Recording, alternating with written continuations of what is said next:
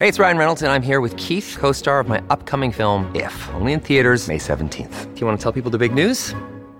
All right, I'll do it. Sign up now and you'll get unlimited for $15 a month and 6 months of Paramount Plus Essential Plan on us. MintMobile.com/switch. Upfront payment of $45 equivalent to $15 per month. Unlimited over 40 gigabytes per month. Face lower speeds. Videos at 480p. Active Mint customers by 531.24 get 6 months of Paramount Plus Essential Plan. Auto renews after 6 months. Offer ends May 31st, 2024. Separate Paramount Plus registration required. Terms and conditions apply if rated PG.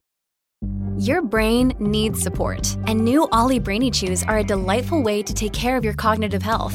Made with scientifically backed ingredients like Thai ginger, L-theanine, and caffeine, Brainy Chews support healthy brain function and help you find your focus, stay chill, or get energized. Be kind to your mind and get these nootropic chews at ollie.com. That's OLLY.com. These statements have not been evaluated by the Food and Drug Administration. This product is not intended to diagnose, treat, cure, or prevent any disease. This episode is brought to you by Shopify. Do you have a point of sale system you can trust, or is it a real POS? You need Shopify for retail. From accepting payments to managing inventory, Shopify POS has everything you need to sell in person.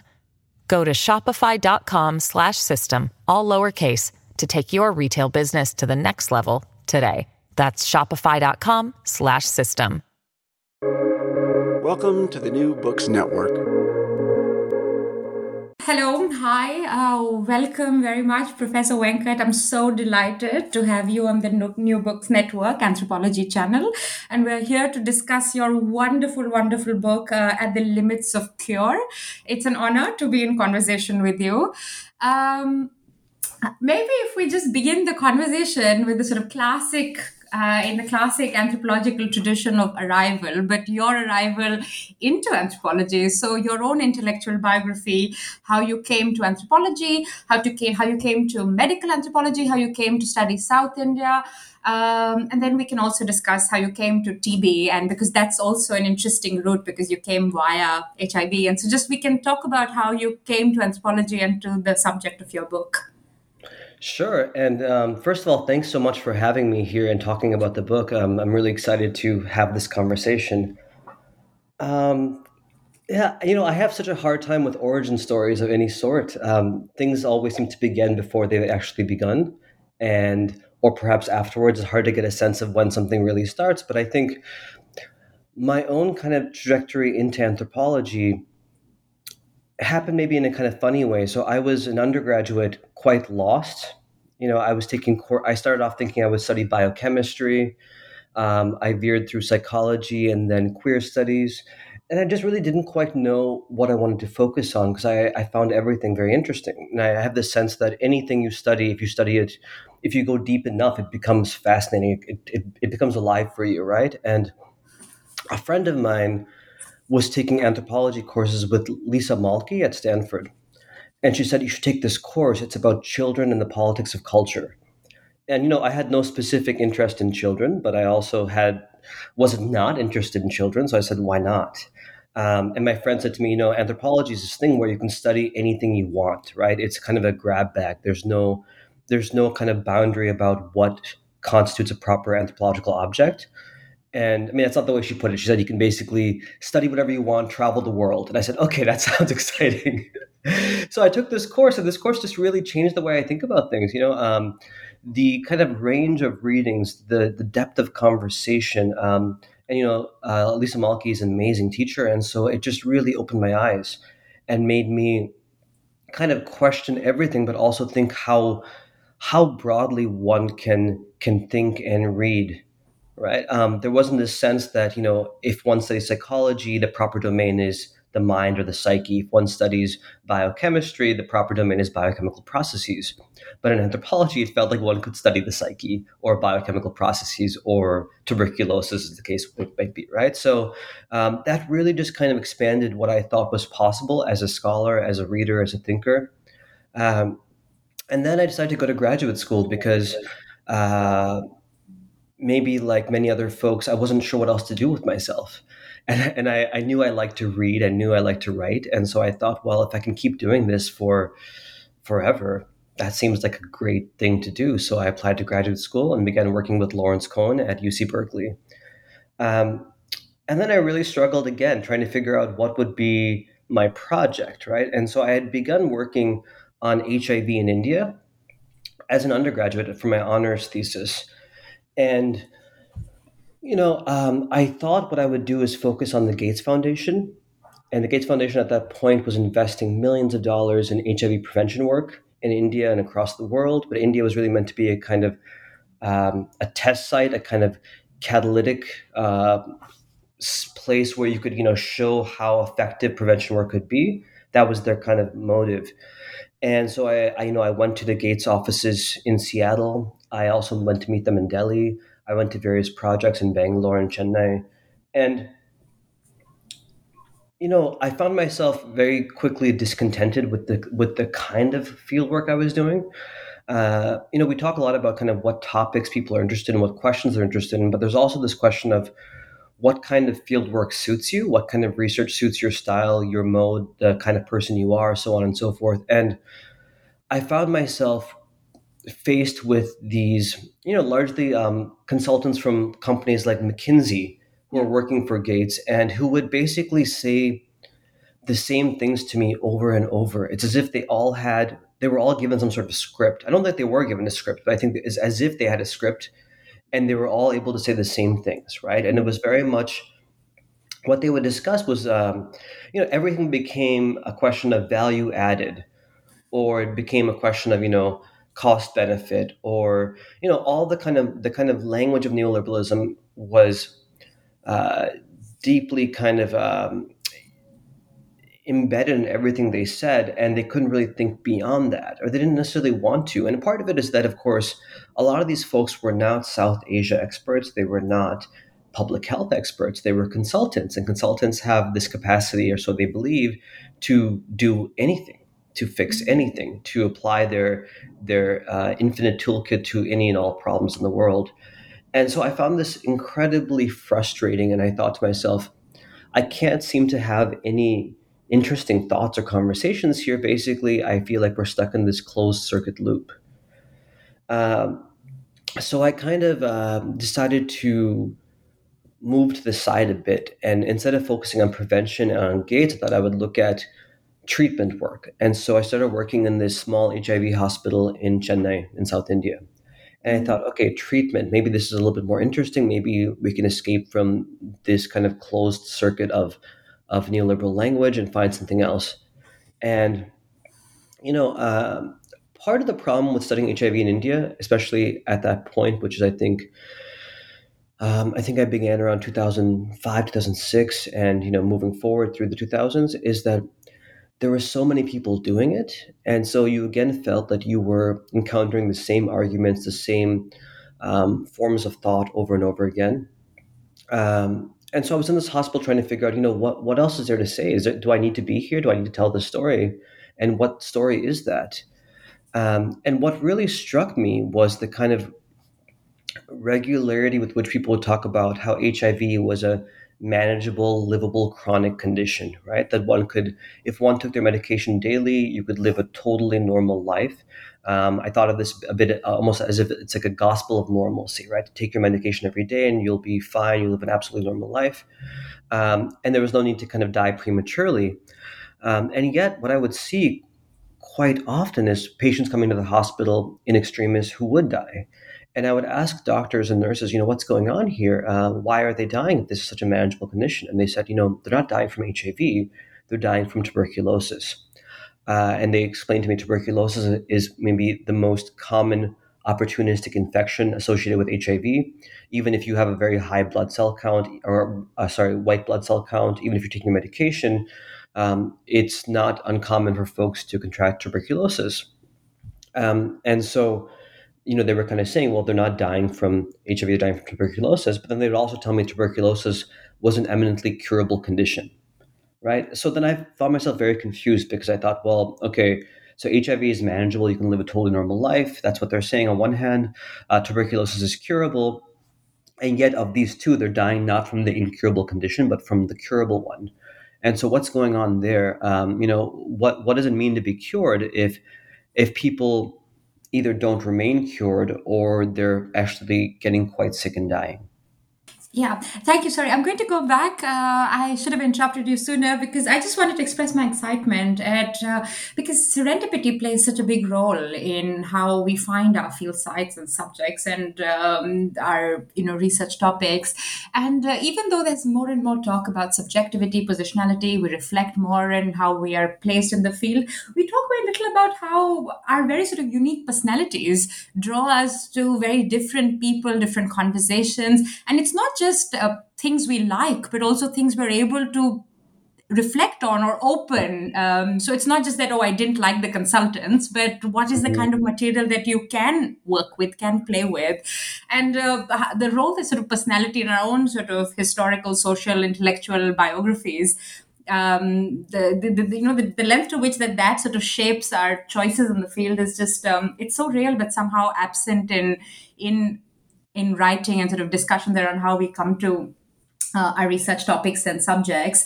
Um, And can I just add something here? I think you're absolutely right, and I think this is also about this concern also translated into how I wrote the book, right? Because I think curiosity is such an important value, and it's one that we don't foreground as often as I think we should, right? We talk a lot about the importance of a topic, the importance of a certain set of questions, but and we talk a lot about positionality. But part of that is also what's beyond you, right? It's not simply the categories you inhabit, identities, and the intersections at which you stand, but it's also about unconscious histories that draw you in certain directions and not others, right? Certain things that draw your attention for reasons you might not even realize why, yeah. and certain things that don't. And I tell my students this all the time. If you're not interested in this, don't spend months or years of your life studying this. If you feel like there's a block, if you feel like you would rather be binge watching something, it might be a good sign that this is not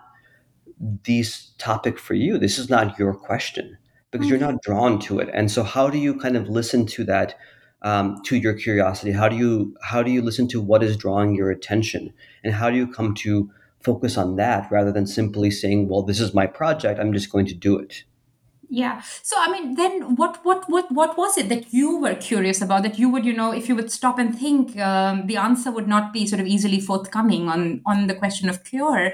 So I mean, of course, there is of course the joy and excitement in finding something that you can, in a way that you can sort of re-angle a debate or have something new to say, and there is the excitement to find that. But what was it that you didn't know about the question of cure, and what were you really looking for? What made you curious? Yeah, that's great. I set myself up for that question, and I realized as I was saying what I was saying that perhaps I hadn't done enough introspection to really understand why I was drawn to this. I think part of it was the puzzle, right? This kind of confusion about how a curable disease could be uncurable or not remain cured for so many.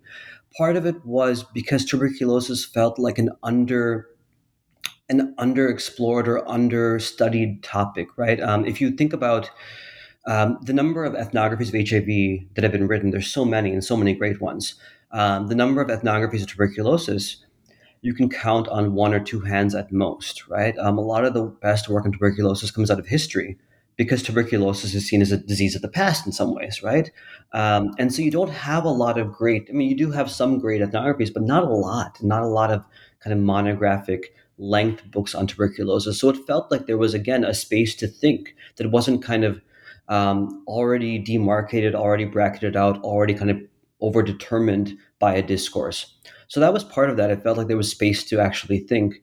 The other part probably has to do with, in my own family, histories of chronic illness and histories of diseases that ended up being fatal, and kind of thinking about, what is this kind of fixation on cure? How do we know if a cure is in fact a cure? How do we know if a disease is curable in the first place? And really kind of trying to understand these things where, for example, thinking about mental illness, right? The discussion of cure in relation to mental illness is very, very complicated. What would constitute a cure? All the way from Freud into the present is really, really hard to say. What would that even mean when, in some ways, the state of your psyche is also the state of who you are as a person, right? And so to be cured is to cure yourself, to become someone else, right? And of course, there's the question within medical anthropology is this, this long-standing concern about how we come to define a cure, what it means to be cured, what it means to and what kind of a person you are after you've been cured.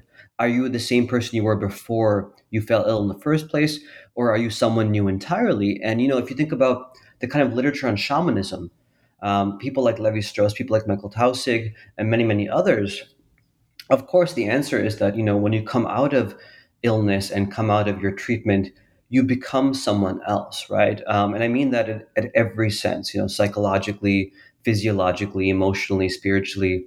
You're not the same as you were, right? Cure is transformative, as is illness. And so I think all of these reasons drew me to think about tuberculosis, to think about cure, to kind of get a sense of, what is this kind of strange phenomenon by which something that is curable somehow it is both curable and yet it can kill you at the same time, and how do we kind of grapple with that paradox? So was cure already in your mind when you were doing your field work, or did that sort of angle come later? Because I mean, what I love about the book is how it re-angles the whole debate, and we're just the whole book, it feels like a really tight box, and it's where we're just dealing with curable, incurable, cured, not cured, and we're just kind of, it's like a little, and the disease is, it's changing. So cure has to follow in curative imagination, that's changing, and this is all moving in time in imagination, and it's just a few pieces of the puzzle that just keep moving and switching place. And I thought it was such an intelligent and sort of such a creative decision to just work with these few things. And, it keeps flipping, it keeps changing. And I was wondering if this is something that you decided to do later, or were you already just working with these concepts in the field also? Yeah, that's a great question. So the question of cure definitely emerged while I was doing field work, and then later I was doing work in the archives. But it was one amongst many, right? I was also interested in diagnosis. I was also interested in political economy. I had a series of questions while I was doing my field work in graduate school. I then proceeded to do kind of more work as a postdoc. And, as I kept going further and further, I realized, I think for all of us, we end up with so much material and it expands kind of in every possible direction. And that can be a great thing, but can also lead to a kind of, it's such a widening scope that there's almost no center, right? And so I began to kind of go through my materials and figure out, what is actually my central question? And I think when I wrote a piece for Public Culture, which was simply called Cures. And I think that once I wrote that piece, I kind of realized, wait a second, this is not just one part of my project. This seems to be the project. This is actually the question that is driving through so much of my materials, right? And in a way, it didn't actually involve limiting myself. It actually just required me to go deeper into certain materials and leave certain things out, of course. But I think creating, in some ways, as a thinker, as a writer, I think it's helpful for me to produce certain kinds of arbitrary boundaries or limits, because those artificial boundaries or limits allow you to think deeply, allow you to kind of it creates a kind of foundation for thought, right? If you have no constraints, no boundaries, it's very, very difficult to write or to think. You can't just write from nowhere, right? I think, at least. And so creating for myself this boundary to kind of say, well, my question is, what is a cure, in fact, right? This is the question I asked in that article, where I'm really focused on biomedical trials. But it's actually a question that exceeds the biomedical trial. It's a question being asked everywhere, right? In so many different forms, and there's so many iterations of cure. So I thought, okay, well, if this is my question, what can I learn by thinking about everything from folklore to film to looking through my ethnographic materials to turning to historical archives? How does cure come to animate all of these conversations, and how is cure kind of remade through these conversations? Yeah. But it's amazing because you just stick with it, and you keep sort of turning that question over and over through the length of the book. And I feel like any book that you would have written, because cure was already, as an analytical question, it was on your mind, any book, and even if you had structured this differently, it would have still told the story of cure. But having tied it so strongly to the question, we just go so deep into it, and we keep, and I didn't know there were so many ways to ask this question of what is a cure. And then you just keep adding more and more questions to it. And I thought that was amazing. But not just cure. Another great thing about the book is your decision to focus on the bacteria. The central character of this book is not the body. It is not, so many great medical anthropology books, they look at They explain entire sort of kinship models by looking at disease and illness, or they will talk about suffering and body. So they take it in different directions. But I loved your sort of very strong focus on this bacteria that's mutating and changing. And at some point, I suppose, I think this is a quote from somebody's diary that you're reading, where they say that it's not just the body, but the bacteria also wants to be cured.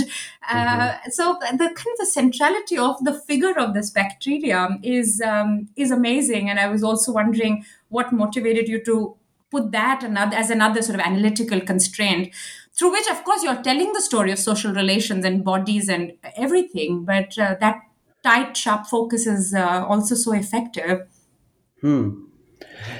That's so interesting. I wouldn't have thought that the book was about bacteria, and that you say that makes me kind of rethink. And I think it has everything to do with the fact that from the late 19th century onwards, tuberculosis has been largely conceived of as a bacteriological condition, right? There are, of course, a much longer history of how we think about disease, right? Prior to kind of the emergence of bacteriology and the work of people like Robert Koch. There's a whole series of ways of thinking, whether they be around miasma and the environment, the relationship between bodies and environments, all manner of etiologies for thinking disease. And I think bacteria becomes so prominent from the late 19th century onwards that you're forced to grapple with it, right? And I don't mean me, I don't mean that I'm forced to grapple with it. I mean that everyone I'm writing about is forced to grapple with this, right? So even if you're, say, a practitioner of Ayurveda, you can't simply just go on business as usual. You have to grapple with the arrival of bacteriological thinking and with the kind of the tools and implements of biomedicine. You can't simply just say, well, I'm going to keep doing what I'm doing. You have to think to yourself, well, what do I do with the bacteria, with the germ?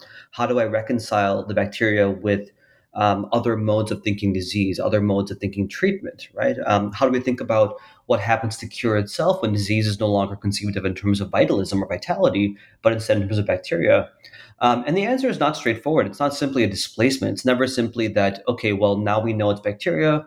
We don't have to worry about, genealogy or kinship and how that affects disease. We don't have to worry about the environment. We don't have to worry about poverty. Of course not. But instead, bacteria comes to be sutured into those explanations, right? So you can have, an explanation that's both bacteriological, but also focused on the vitality of the body, right? And those two things can be merged together. Or for other folks, it was a kind of insistence that bacteria was besides the point entirely. So I talk about this particular doctor, David Chowdhury Muthu, Indian doctor, who basically argued that bacteria were in fact not the cause of tuberculosis, but simply a symptom. They were, bodily cells that had become sick because of a certain environment, because of a certain history of colonization, industrialism, so on and so forth, that led to the body and its cells becoming ill. And so the bodily cells, which had become for him bacteria, were just as ill as the body and as the nation in some ways, right? And so the question of cure had to be organized around rethinking how we organize society itself and how we kind of prioritize the kind of importance of vitality and revitalizing the body and a people. It's interesting how, for me, the hero of the book is the bacteria, and I'm quite surprised to hear that that's not how you. Yeah. And the thing is, as I said to you before we started recording, I don't think I know what the book is about, right? And so I'm very glad to hear other people what people actually read into it, because I think because I try to stay so close to the materials, in some ways the book is a composition of stories, right? It's one story after the other. It's kind of an endless parade of stories. And when I wrote the book, I was always inside of each and every story. I spent so much time just thinking about what was happening in these stories, in these set pieces, so on and so forth. And I think that because of my kind of proximity, it's hard for me to kind of see the whole in a strange way. I did in fact write the book, I think, but when I step back, it's hard. Yeah, I can see bacteria is there in every chapter, and it's central as an antagonist, as a protagonist, as a kind of a side character, so on and so forth. But and I guess in some ways it's inevitable that a book about tuberculosis is about bacteria.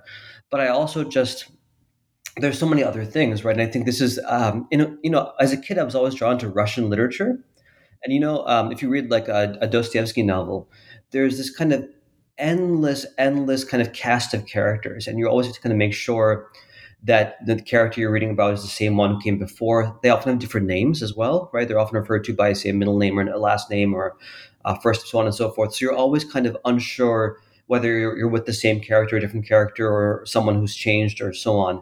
And that's kind of how I think about tuberculosis and bacteria. There's this kind of endless series of characters, and some of them are bacteria by other names. Some of them are entirely different characters. The bacteria itself mutates along the way, and so to the extent that even the same character is the same by the end, I'm not sure, right? And so maybe that's part of why I have a hard time figuring out who is kind of at the center of the book, right? Yeah, that's a great way to put it. Actually, the book does feel like a big sort of, like a big tome of a Russian novel, and you just immerse yourself in it. And from story to story, plot to plot, character to character. And it's also like a little bit of like a chase. The bacteria is changing. The cure is trying to chase after that. And then there's the author trying to chase the cure that is chasing the bacteria. And it keeps everybody keeps changing positions in the book. And yes, they come back again as new characters or in a new position. So that's quite true, and I felt that sense of this kind of this frenzy that nothing is stable, nothing is fixed. So maybe I should then ask my question about why. Maybe if you could. Talk a little about your conceptualization of cure as not a fixed thing and not as an endpoint, even though the word itself, of course, suggests the end of something. But one of the key arguments of the book is that the cure is not an end, and it is open, and it is mutating, and it is changing as as the disease is changing, and how you then sort of map that onto this grid of time and imagination. So maybe if we could just hear a little from you about this cure that is fragile and open and mutating in time and imagination. Yeah, absolutely. So, I think in both popular everyday conversations, but also in scholarship, we tend to assume that cure is a kind of endpoint, right? The end to illness, the end to suffering, and the end to treatment. And so it is a kind of a really serious kind of finality. However, what I would kind of see repeatedly in my fieldwork, in the archives, even in the kind of history of biomedical trials, is that cure was anything but, right? You would see, I would see patients, for example, who were declared cured and who would return to these clinics in India, weeks, months, years later, who were sick again, right? Who would be diagnosed with tuberculosis again, even if they finished their treatment fully, even if they did everything they were told to do. And I would see in the archives, I would see descriptions of patients who had been cured over and over, or who were told they would require at least 2 to 3 cures in order to be cured, right? So this word itself also became a bit confusing to me, because I was like, what are you saying? If you're saying someone requires 2 cures or 3 cures, what kind of a cure is this? At the same time, you also have, around the mid 20th century, the emergence of certain antibiotics like streptomycin, which are taken to be these kind of magic bullets, or at one point they're referred to as a genie in a bottle, right? That are meant to, that are kind of spoken of as being like, now we finally have a cure for tuberculosis. Now, the funny thing, of course, is that we've already had many cures before antibiotics, right? We had sanatoriums, we had gold therapies, we had rest cures, we had all kinds of Ayurvedic preparations. But suddenly this new cure makes it seem as if those old cures didn't exist at all, that this was being spoken of as if it was incurable, and now we have a new cure on the horizon. And so this is confusing to me, because I thought to myself, well, it's not so much that we suddenly have a cure, but we have a displacement of old cures by a new one. And then, in the, about 5-6 years ago, actually now it's been a bit longer, you have the emergence of what's called totally drug-resistant tuberculosis, where suddenly all of your cures are no longer curative, right? And so what kind of a cure is that now stops working? And that's kind of not just at the level of the body, but at the level of the population, at the level of history, right? A lot of history writing, especially popular history writing about disease, often likes to write this kind of story about how a disease comes to an end, right? And tuberculosis is probably paradigmatic in this way. The end of tuberculosis is often written as the arrival of antibiotics, but it's anything but, right? Instead, what you see is this kind of continuing story about how you have this kind of dance, in a way, between antibiotics and between tuberculosis and mutation, and the kind of huge challenges of rolling out antibiotic treatments at scale, right? Not just in India, but around the world. Um, and so the question of cure is one that we see at the level of the cell, at the level of the body, at the level of the nation, at the level of how we write history, how we think ethnographically. Cure is there again and again and again. And what I kind of came to realize at the end, it's not simply that cure is not an ending. It's not simply me saying, well, we thought it was an ending and that was completely nonsense. No, of course it's an ending. It's one way of thinking about ends, but it's perhaps only one ending, right? Or perhaps it's actually multiple endings. So, you can be cured and cured and cured. You can have ending after ending after ending. And so what was critical for me, what I kind of realized at some point was that the key problem is finality. So we can have a cure that's an ending, at least for a while. But what we might not have is finality. We might not have a cure that is an ending once and for all. Although people still come to clinics in the hopes of that kind of cure. There's still a desire for a cure that isn't ending once and for all. And there's still, I think that hope also animates history writing and anthropology writing. This kind of hope for a cure that is kind of going to be an ending. The hope that we can tell a story that comes to an end, right? I'm not sure my book ends in some ways. I don't think it can end, right? But it kind of ends by coming back to the beginning in some ways. And I think that's because there isn't an ending, or in fact, there are many, many, many endings, right? And so all we can do is kind of track those endings, stay close to them, and see how we come to end over and over and over again. Yeah. Yeah. And in this dance between curability and incurability and endings and openings, we're not moving forward in time. I mean, the whole book felt so circular to me. I felt like I read it all in one go, but if I'd read it over many days, I felt like I could have just returned and started reading again from any page, because the whole book felt like a round circle and I could have joined and, restarted from any bit. And so I was just wondering this, and of course, this is also a big point that you make in the book, that we can't think of time in this linear fashion. But is this something that is also how in medicine and in sort of like medical sciences, they think of this dance of curability and incurability as non-linear? Or is it something we only learn when we step out of the bounds of like formal rational sciences and, speak to folklore or speak to everyday experiences? So maybe just talk a little about that conception of time as non-linear and the circularity of moving between cure and non-cure. Yeah, so I think as anthropologists, as social scientists, we often think that linear history is the problem. Linear history is somehow like a linear kind of progressivist history is a kind of secular mode of thinking history that is not true and also kind of reinforces a certain kind of idea of Enlightenment modernity. But in fact, there are other kind of dominant modes of thinking history that are equally perhaps troublesome, right? So the idea of recursion, the idea of return, is equally kind of dangerous or worth thinking through carefully. So with tuberculosis, the kind of dominant narrative that appeared, say in the 90s, early 2000s, was of the return of tuberculosis, right? Tuberculosis had returned in some way.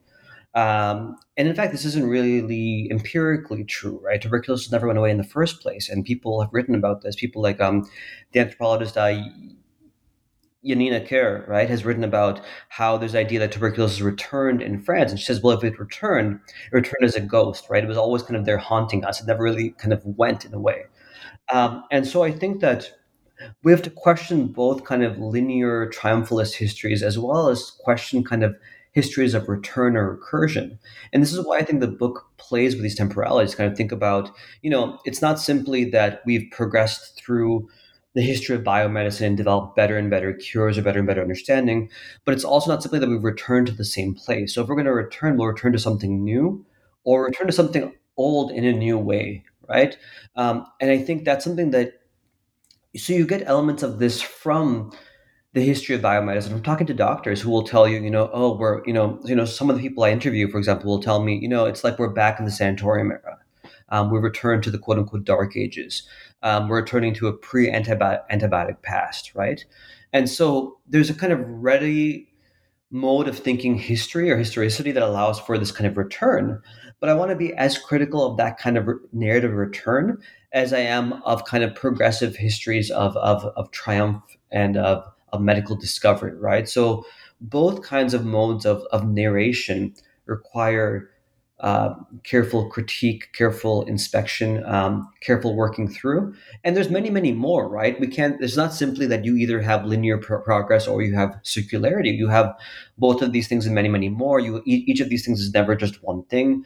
And this is why I think the way I wrote the book doesn't simply just kind of go from, I could have written a book that's like, well, in the 1800s, it was like this.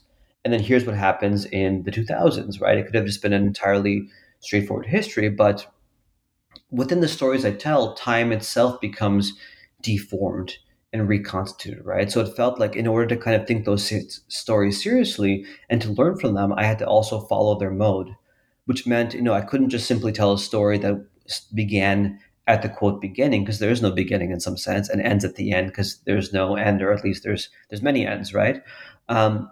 The other kind of concern I was writing against is the way in which a lot of anthropological work has what I think of as the history chapter, right? There's this one chapter at the beginning of a book that's like, this is the historical context. And then we'll dive into the ethnography and theory after this. And I didn't want to do this. I didn't feel that my historical materials, whether it be oral history or archival materials, were simply background or simply context. I couldn't just relegate them to the first chapter, leave them there and say, now let's move on to what's really at stake here. Because I wanted to take those stories as seriously as I take a kind of ethnographic encounter. I wanted to kind of say, what if we sit with this? How might something happening in 1890 really help us think carefully what's happening in 2007 or not, right? How might it stand on its own? How might a kind of history not lead to the present? We talk a lot about histories of the present, but in fact, some histories, I think, are kind of loose threads. They just dangle. They don't necessarily lead in a coherent or clear way to the present, but they're still worth exploring. We can still learn from them if we kind of take them as a scene of instruction, a site that can show us something that we didn't know before about cure, or help us open up new kinds of questions. Yeah. So I have so many follow-up questions, but maybe first on this point of cyclicity and sort of this circularity, it's not just something that, it's not an analytical point that you're making. Your informants and the archives that you're working with are also occupying this deformed time, and they're moving back and forth. So I have a question about the element of surprise. Does every time that cure comes, does it feel finite? Does it feel like the end? And when it's, when it recurs or returns, is there always surprise? Or how was this cyclicity and the circularity being experienced? And how is every ending registered? That's a great question. I think in some ways it is a surprise, right? I think there is a kind of persistent investment in this idea of cure as final. And so when it turns out not to be final, there is a kind of surprise. And I say that both in terms of, say, what's going on in the 19th century, what's going on in the early 20th before antibiotics, and even now, patients, I think, when they're told the treatment is over, when they're told they're cured, they really believe that it is a kind of end, because why would you think otherwise, right? And this is where I think tuberculosis is not cancer, right? With cancer treatment, you're told that you're in remission, but you can always relapse. With tuberculosis, you're told that you are cured. And so you don't have this kind of specter hanging over you of relapse, right? You kind of have a sense that this is the end of this treatment. This is the end of my suffering, right? So I think there is an element of surprise, but there's also a way in which the surprise gets domesticated, right? So I think about, for example, during the kind of late colonial era, there was a sense that British soldiers could never be permanently cured in India, right? So if a British soldier came down with tuberculosis, there was this debate about what to do with them. And the decision was eventually that they must be sent back to Britain or somewhere to Europe or perhaps Australia, but they couldn't stay in India, because if they stayed in India, no cure would actually endure or last, right? They would have to kind of, the moment they came back to India, they would fall ill again. And, I have the story about a particular soldier who basically keeps trying to come back over and over and over again, right? He keeps trying to kind of get himself declared cured and find himself back in India somehow. And he's concerned a lot about money, about his pension, about the fact that if he doesn't work long enough, he won't have a disability pension, right? But at the same time, there's a sense that, of course, like, you came back to India and you got sick again. This is not a surprise, because at some point, the fact of cures unraveling, the fact of cures failure becomes expected, right? And this is, I think, in many ways also the story of antibiotics. We kind of know that any new antibiotic is going to eventually come up against resistance, right? At some point, it'll stop working, and it might stop working by itself or might stop working in combination. But at some point, it'll reach a limit, right? And this is why the book is called At the Limits of Cure. It's because the cures are always coming up against new limits, right? And so this is something that I take very seriously, the way in which cures come to unravel in novel ways, right, against these new forms of limits, whether that limit be geographic, right, whether it's about whether a cure can endure in India, or whether that limit is about antibiotic resistance, whether that limit's about time, whether that limit's about gender, and gender ideas about whether, a woman can in fact be cured and what that would mean for her to be cured, whether it's about the kind of the nation form itself, and whether a nation can be cured of a disease, or whether whether cure at a population level requires disease eradication. So is it simply about the body, or is it about the entire population? Is it about non-humans? Is it about kind of making sure that the disease is no longer an animal reservoir, so it can return back into human populations, right? So like, what are these various limits? Where do they stand, and how do they come to produce a kind of opposition to cure and transform it in the process? This episode is brought to you by Shopify. Do you have a point of sale system you can trust, or is it a real POS? You need Shopify for retail. From accepting payments to managing inventory, Shopify POS has everything you need to sell in person. Go to shopify.com/system, all lowercase, to take your retail business to the next level today. That's shopify.com/system. Yeah, this comparison of TB and cancer is one that stayed with me, and I was thinking how when the temporality of cure is differently imagined in these diseases, and with cancer, this element of temporal surprise is much less, and you're prepared for the long run. How do economies of care around these two sort of different diseases, which are differently imagined in terms of curability, how are economies of care different for them? Mm-hmm. So when a disease comes with a certain understanding of cure, social relations and other sort of life trajectories shift accordingly. So how does that? Sorry, that's not very articulate. But my question is, I think I get a sense of it. Yeah. Yeah. So when these come with different temporal imaginations of what cure will look like, and what kind of care and for how long it will demand, how does it change social relations and social worlds around the diseased person? Absolutely. I think the really kind of good maybe companion book to read alongside mine would be Dwight Banerjee's book, right? Yeah. And so, thinking about what is the afterlife of a treatment, what does it look like after you've been treated, whether that results in cure or remission, and and I think so at a kind of very meta level, you have the question of pharma, right? And so, in general, if we think about someone like Joe Dummett and his work, Drugs for Life, you have the sense that a disease that's chronic in some ways is a godsend for pharma, right? Because a chronic condition requires constant treatment. And that means that you can keep making money. Whereas a condition that is curable, you would think, well, this is not really worth it, because once I've sold you the drugs, you've taken them, it's all over. So one of the dangers, as I was writing this book, I was thinking about was, am I trying to argue simply that tuberculosis is a chronic condition and we've misrecognized it? And I think we have to be really careful about that framing. It has been discussed as a chronic condition. It is, you have, for example, discussions of tuberculosis as chronic yet curable, right? Which is, I think, a very delicious and paradoxical phrasing. What does it mean to be both chronic and curable at the same time, right? But if we lean too heavily into the chronic, it can also feed into a sense that, well, this is ripe for, pharmaceutical money making.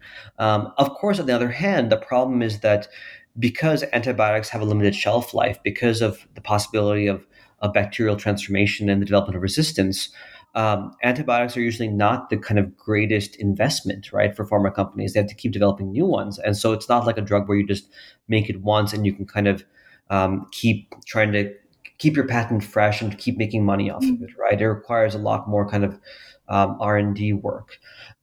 So this is all to say that I think between a chronic or a condition that goes into remission that can be treated again versus a condition that's actually curable in some sense, there's a different kind of pharmaceutical logic, a certain kind of different kind of economic logic. So at that level, there's that going on.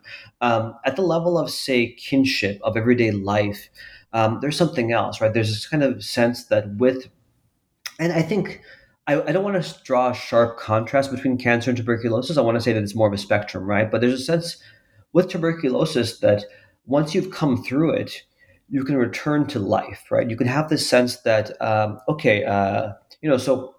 talk about this woman named Neelam who comes in with her family to get treatment, and she's a school teacher. She had to stop teaching because of her illness, and she's gone through so many rounds of treatment, and she hopes that one day, once she's finally cured once and for all, she can go back to teaching. Maybe, and her parents hope that she can get married, right? That's the kind of big desire for them, is about marriage, about children, about reproduction, right? About generations. For her, it's about becoming a teacher again, about working again. So there's a kind of return to a kind of ordinary life, a kind of return to domesticity, a return to work, a return to labor. And you see threads of this kind of throughout the 19th, 20th centuries, right? You see a kind of debate about, should people with tuberculosis be allowed to reproduce, or will they pass on their kind of weakness? So this is a very kind of, it's funny because at this point people know about bacteria, but yet there's still a kind of idea of constitutional weakness, right? So if we allow somebody with tuberculosis to reproduce, will they pass on this weakness? And this is very much part of a kind of eugenicist mode of thinking, right, in the mid 20th century that leads to things like mass sterilization and the emergency, right? So you have this sense that you have this longstanding sense that cure and tuberculosis and even cure doesn't necessarily mean that one can return to life, but there is still this hope for this return, this idea that maybe if I am cured, I'll be cured enough to be able to have a family. But only if nobody else finds out, right? Because if other people find out, they'll think, well, this person cannot produce children, or she'll pass on this kind of weakness. And this is very much a gendered story, right? But you also have, going further back, discussions around labor. And I've already kind of gestured towards this idea that, once you're cured, you can return to work. And this is really important within a kind of colonial and post-colonial logic of, so for example, you'll have companies who build their own sanatoria, right? And they'll send their employees there. So, you're working in the factory, then you're sent to the sanatorium, and then you come back. And the hope is that, you're cured enough to go back to work. And this actually becomes even one of the categories, right? It's not cured writ large, it's cured enough to go back to work. And then you see this kind of cycle of folks who basically go from factory to sanatorium and back again, right? Back and forth, getting always just cured enough to return. But then alongside all of this, you have this other kind of imagination where to be cured is not to return, right? To be cured is to have a different life, right? And so in the early 20th century, you have these sanatoria who developed garden colonies where people who are cured are meant to live out the rest of their lives, right? The idea is that you'll never go back to the city and its kind of pathogenic influence. You'll always have to kind of live in this new environment that is going to maintain your vitality. So there's no possibility of return, because the return to what was before is actually toxic to you in some ways, right? And toxic to all of us. So the kind of garden colony tied to the sanatorium becomes a model for how to reimagine society entirely, how we might rebuild cities, how we might kind of rethink the relationship between the urban and the rural, or the urban and nature, right? And so this is not a kind of simple idea of return, but this is a kind of transformation of society, of kinship, of labor, right?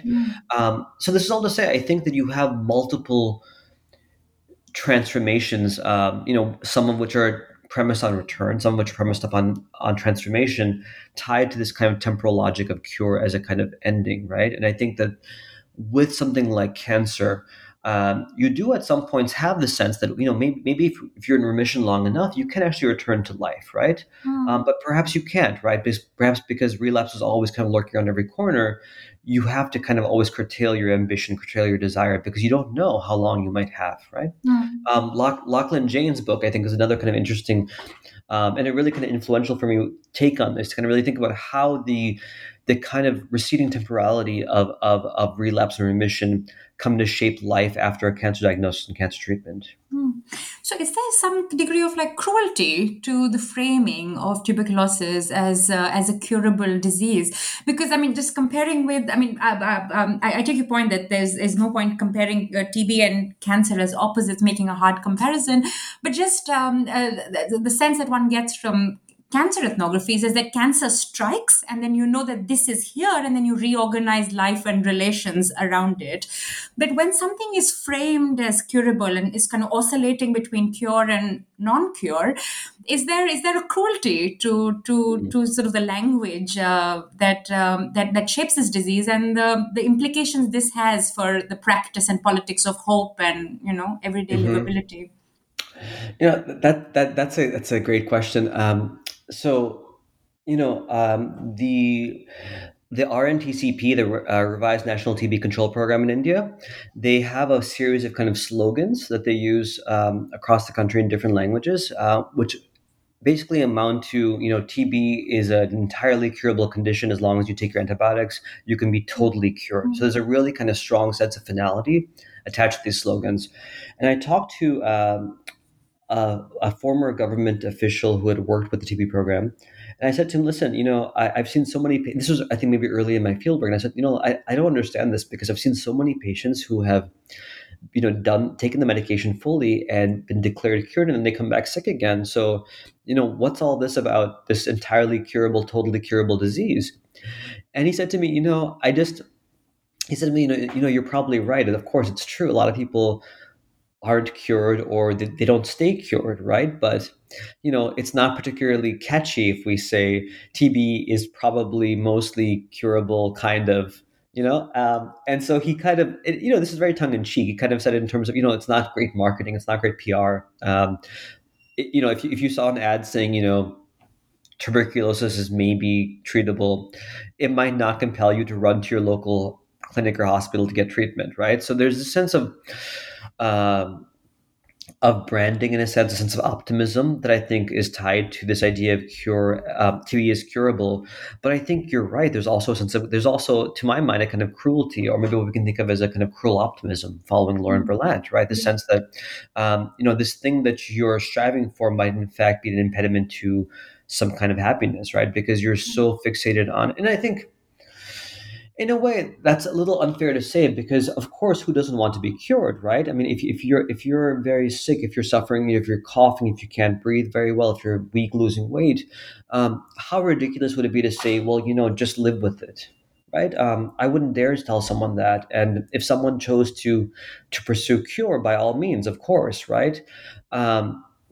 At the same time, if someone said, I'm done with this, I've done this so many times, I don't want to do this anymore, I'd also respect that, right? But I think at a kind of meta level, there's a question of how we talk about it. There's a question of, at the level of, say, biomedicine or government programs or even international programs, when we kind of insist that the proper approach to disease is to cure it, or that's the only way, right? That's the primary way. It's about cure and about eradication. I mean, the number of times the Indian government has promised to eradicate tuberculosis in the last, 60, 70 years it's every time they just push it back. And of course, it's ridiculous. If you ask anybody who's actually worked in tuberculosis, no one believes in tuberculosis eradication, right? It's not a real goal, but it's important to say for some reason, right? It's kind of, but we continue to kind of focus on this kind of our response is so premised on a single point logic of cure, we ignore everything else, right? We ignore, say, for example, a more social medicine approach to cure, one that might be organized around something like housing or transforming labor or direct monetary transmissions, right? Or thinking about food or water, thinking about the conditions of life more generally, right? And this was much more alive in the early 20th century. But then with the emergence of antibiotics, you have this kind of single point focus to kind of say, hey, listen, we have this kind of magic bullet, this genie in the bottle. We will now focus all of our response to tuberculosis through this, right? All the other possibilities for thinking about not just cure, but transformation, to think about what it means to be healthy in the first place, all of these things fall out. And what becomes the center of our story is the antibiotic. Yeah. If we can also speak about your method, and this is the method of what you call juxtaposition, which is, of course, very, very interesting to read, and it like structures the book in this very creative and compelling way, but also it pushes your analytical points so effectively, and it keeps pushing the limits of knowledge and what is cure and who is entitled to think about cure and where cure is located in time and imagination. So it does. Your method is it works so effectively to make the central analytical point of the book. So if you could maybe speak a little about your decision, but also how you went about putting together so many disparate sources, which is a sort of challenging and impressive thing to do, because already the main subject of your book is so shifty and moving, and then you've got this method which is also so unstable and moving between so many sites and places and people. So you're working with just so many moving pieces, and you just sort of kept making that more and more difficult for yourself. So it's very impressive, but I also want to hear about how you conceptualized it, went about it, your use of folklore, your use of films, your use of diary entries, people's experiences. So just if you could talk us through that. Sure. There's so many things to say about this. I guess I'll start with the problem of background, which I mentioned earlier. Sometimes when you read an ethnography, you have a strong sense that there's a background and a foreground. You know what's in the back, you know what's in the front.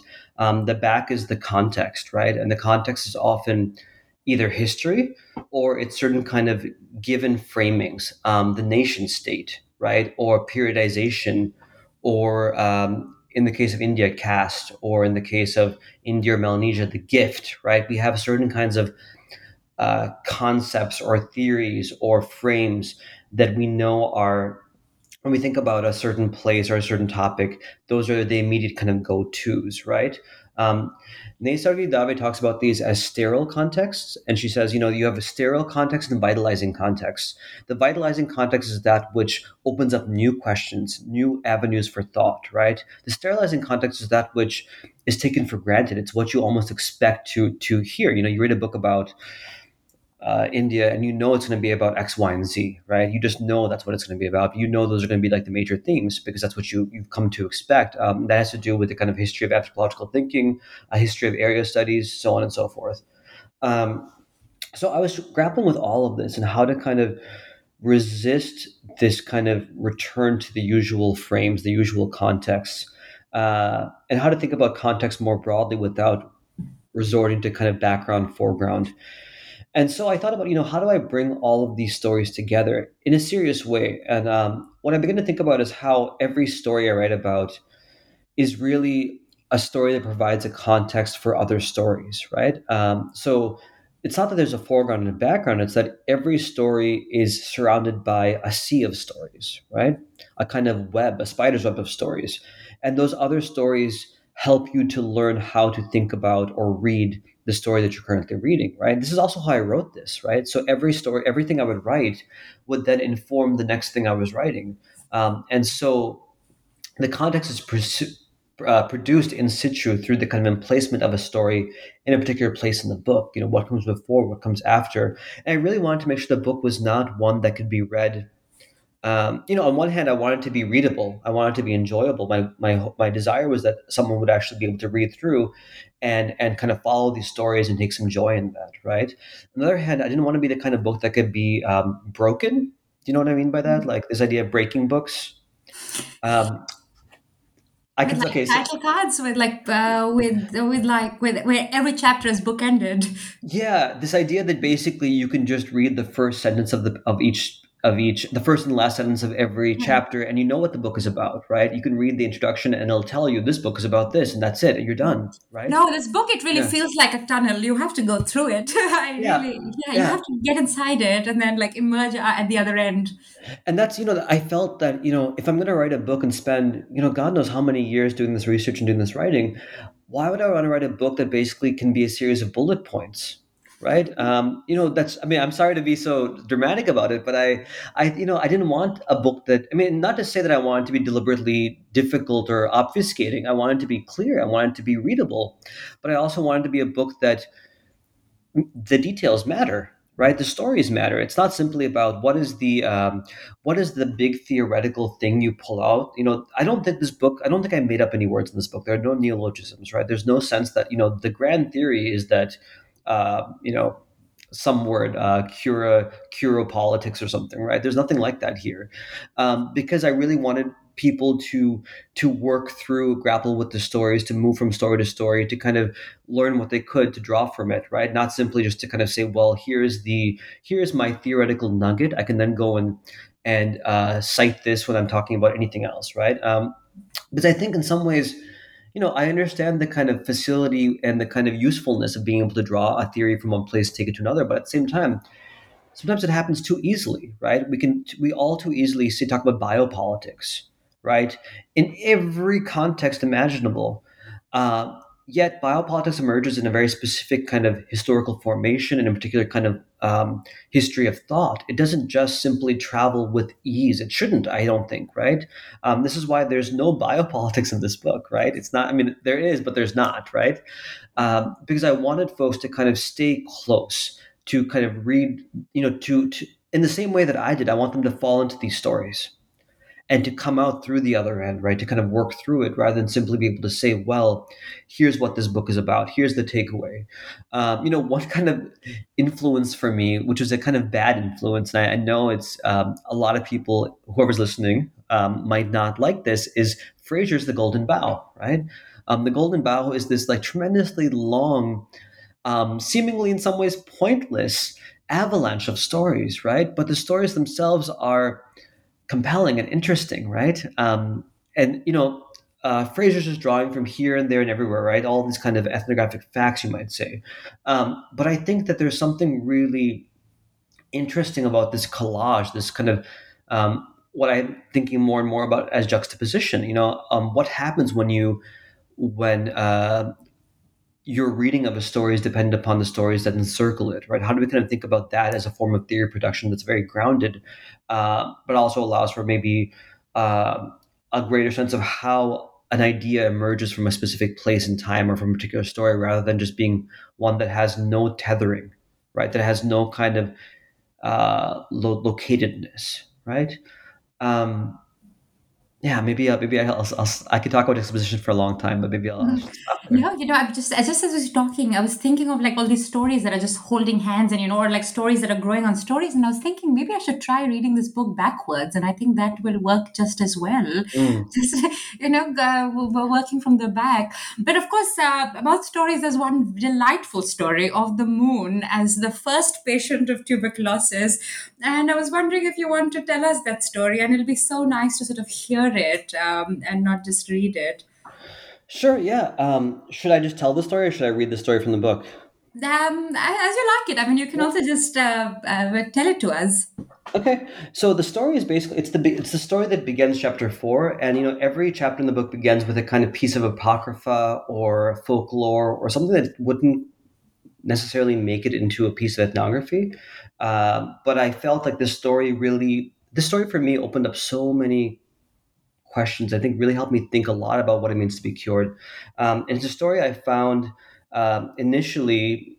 You see the story everywhere actually, but I found it initially in an Ayurvedic kind of recipe book that had kind of cures for tuberculosis, and it talks about the very first patient, the very patient 0, right, who was the moon.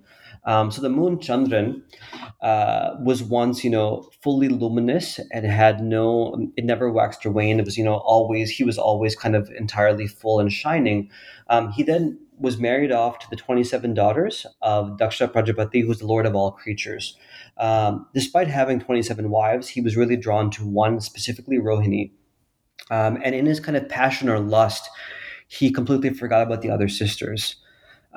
They were quite upset by this neglect, and they went to their father and said, how could you marry us to this man who basically ignores us, who's entirely focused on this one, on only one of your daughters? So Daksha, in his fury, cast a curse onto Chandran, right?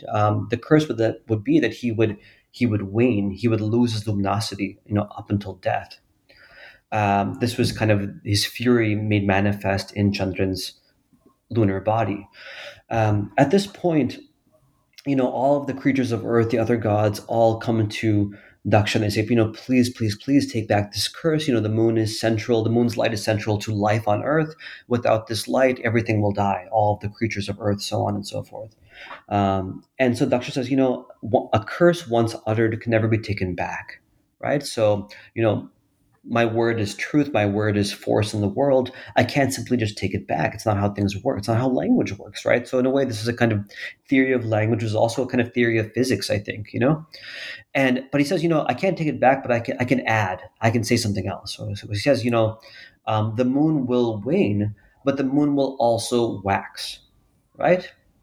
And so this, in a way, is not only, and then Chandran becomes kind of figured as the primordial victim of tuberculosis, right? And his curse is kind of sent down to the humans on Earth as well. And on one hand, it's a really interesting story because the idea of cure that emerges from the story is not one of return to a pre-disease state, right? It's not that the curse is annulled. The curse remains in place. The moon continues to wax and wane, right? But what the cure entails is this kind of transientness, this idea that you will wax, but you will also, you will wane, but you'll also wax again. The moon will always kind of return back and forth. And I was thinking about these patients I see who continuously come in, who are cured and then uncured and cured again. This kind of cyclical nature of cure felt like it was perfectly exemplified in the story of the moon, right? At the same time, the story is constantly kind of evoked to demonstrate, in some ways that Ayurveda, that Indian medicine had always had some sort of knowledge of tuberculosis, that, as a wasting disease, we've always had this. Look at this story of the moon that kind of shows you that this has been, deep within our kind of compendium of stories, right? And so, this story, I just think, and there's many, many versions of the story as well. And some have different ideas around what exactly cures the moon or why the moon got ill and so on and so forth. But I think it's just such a powerful story, both in its repeated invocation in the contemporary moment, but also in that, it really does show us a model for cure that is entirely different from one where you have a kind of final ending once and for all. And it's a different idea of cure in that one is, what it means to be cured is to live with one's illness in some sense, never be completely over it, but to always kind of live with it, to always kind of have a waning alongside your waxing. Yeah, and then you, of course, make that wonderful point that our experience of cure is our experience of time, and that it's so evocative, thinking of like clocking time through our experience of cure. I have another question about methodology, because the sort of central subject of what you're studying is appearing and disappearing, it's waxing and waning. As you're combing through history, as you're looking through archives, you're looking through stories, are there periods? Are there periods of silences when it has disappeared, it has been cured, and then it appears again? It's not a stable subject. And so how do you find something that's also disappearing in history, that's waxing and waning in the records, in the archives, in the stories? Yeah. The funny thing is tuberculosis itself never disappears, right? It's always kind of there. So I should kind of, the caveat here is that, of course, there's a series of different words used for tuberculosis, right? Things like in biomedicine, pathesis or consumption, right? In Indian languages, you have like kasanoi, shairogam, so on and so forth. And this opens up a series of problems around translation and around translatability. But when I was doing my research, I was open to kind of exploring widely, right? I wasn't necessarily the act of narrowing happened after the fact, right? But I think in the field, in the archives, I was open to kind of saying, well, let me look broadly. So, at some point I was looking into histories of X-rays, right? Because X-rays are an important kind of diagnostic technology for tuberculosis for the last 100 years or so. And so that meant that I went down a rabbit hole to kind of study X-rays. At one point, I was interested in gardens because of these garden colonies in sanatoriums. So I started researching the history of gardens in India, and there's a very, very long footnote on gardening, right? Which I think is, I love those kinds of rabbit holes, but I think that in a sense, the corralling of the story into one about tuberculosis and cure kind of happens later, right? It happened later for me. But there are kind of, I guess, if you're talking about archival silences, one of the most challenging periods, and the period that appears maybe the least fleshed out in my book, is the post-independence period. There's a lot of, not immediately post-independence, but say like 70s, 80s, 90s. Those decades, a lot of those materials, at least when it comes to what was happening at the government level, they're in specific government offices, right? So TB-related labs and facilities where it was incredibly difficult to get access to. So there's one, I'm not sure how much detail I should go into, but there's one particular office in Bangalore that I spent years trying to get into. And I mistakenly, I talked to the wrong bureaucrat. I talked to somebody who I thought was high enough that he can get me permission, and he gave me permission, but then the person who was in charge of that facility hated this person.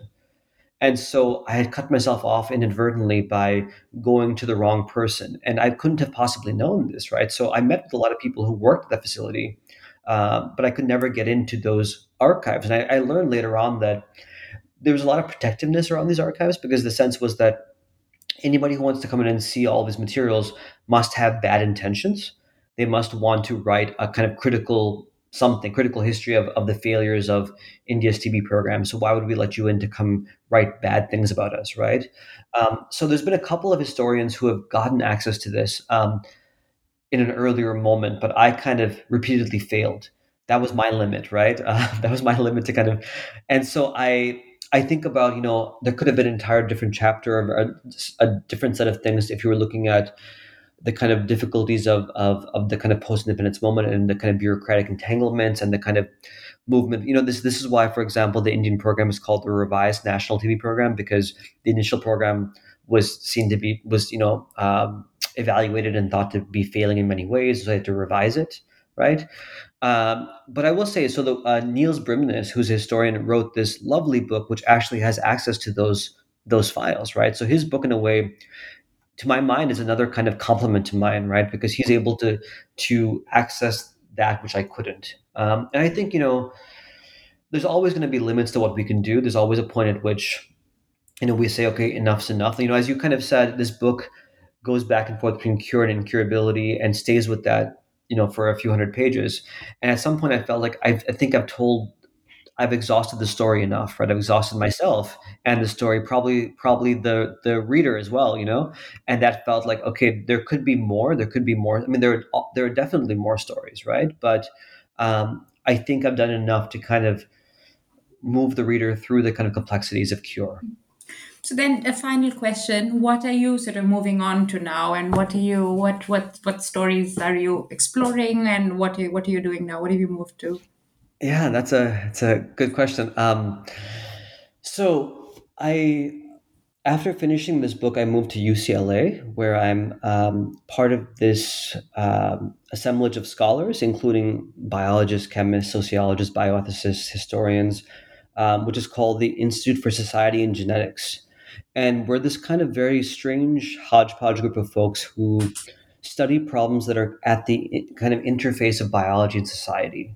And what all that means is that when it comes to discipline, area formations, these kinds of things go out the window to some extent. And there's a kind of openness to exploring, both topically and methodologically, new kinds of questions, emergent questions, right? So I've been kind of struggling with this freedom, as someone who's trained as an area studies scholar, someone who's trained as an cultural anthropologist. What do you do with freedom, right? And how does, as I said to you earlier on, I think creating boundaries for oneself is a really helpful way to begin to ask new questions, to begin to think. And so when presented with freedom, I panicked because I wasn't sure where the boundaries were anymore, right? I had lost the kind of safe context, the kind of safe postings, of knowing I work in South Asia, I work in a particular part of South Asia, I work in this particular mode, I work on these kinds of questions. So this is all kind of a long preamble to say that my new work is actually about heat, very broadly construed. And because of the pandemic, I've had to kind of rethink this numerous times. But what I'm really interested in is how we experience heat, right? So what does, it's a kind of very difficult feeling or sensation to describe. It's described many different ways, and it's not always the same thing. So how do we actually think about, theorize heat, and what are the appropriate sites and methods for doing that? So is it ethnography? Is it archival work?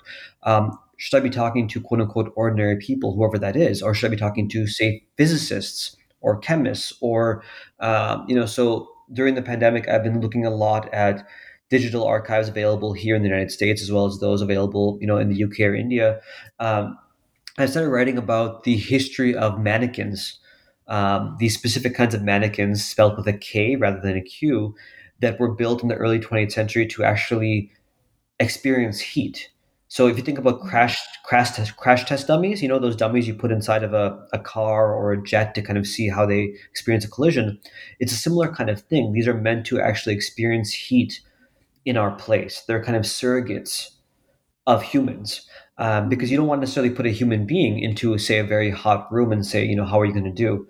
And so much of our heat science is built on this idea of thermal experience that comes from a mannequin, a kind of crash test dummy, if you will, right? And at the same time, we still have our own personal experiences of heat that are shaped by culture, society, the environment, history, so on and so forth, the built environment. The project itself then is very broadly kind of looking at the experience of heat, but not just the human experience, also experience as it comes to be transformed by, say, measures and metrics, as it comes to be understood by scientists, as it comes to be built into mannequin bodies, as it gets to be kind of sutured into our physical environments through the use of, say, concrete or asphalt or certain kinds of building. And, a lot of this comes out of my own, when you do field work in South Asia, you often experience heat, right? And you often ignore it, to be honest, right? Either you ignore it because you have to go and do some interview, or do some field work, or you schedule around it, right? Hospitals will be closed maybe during the middle of the day, so you have to go early in the morning or late in the evening.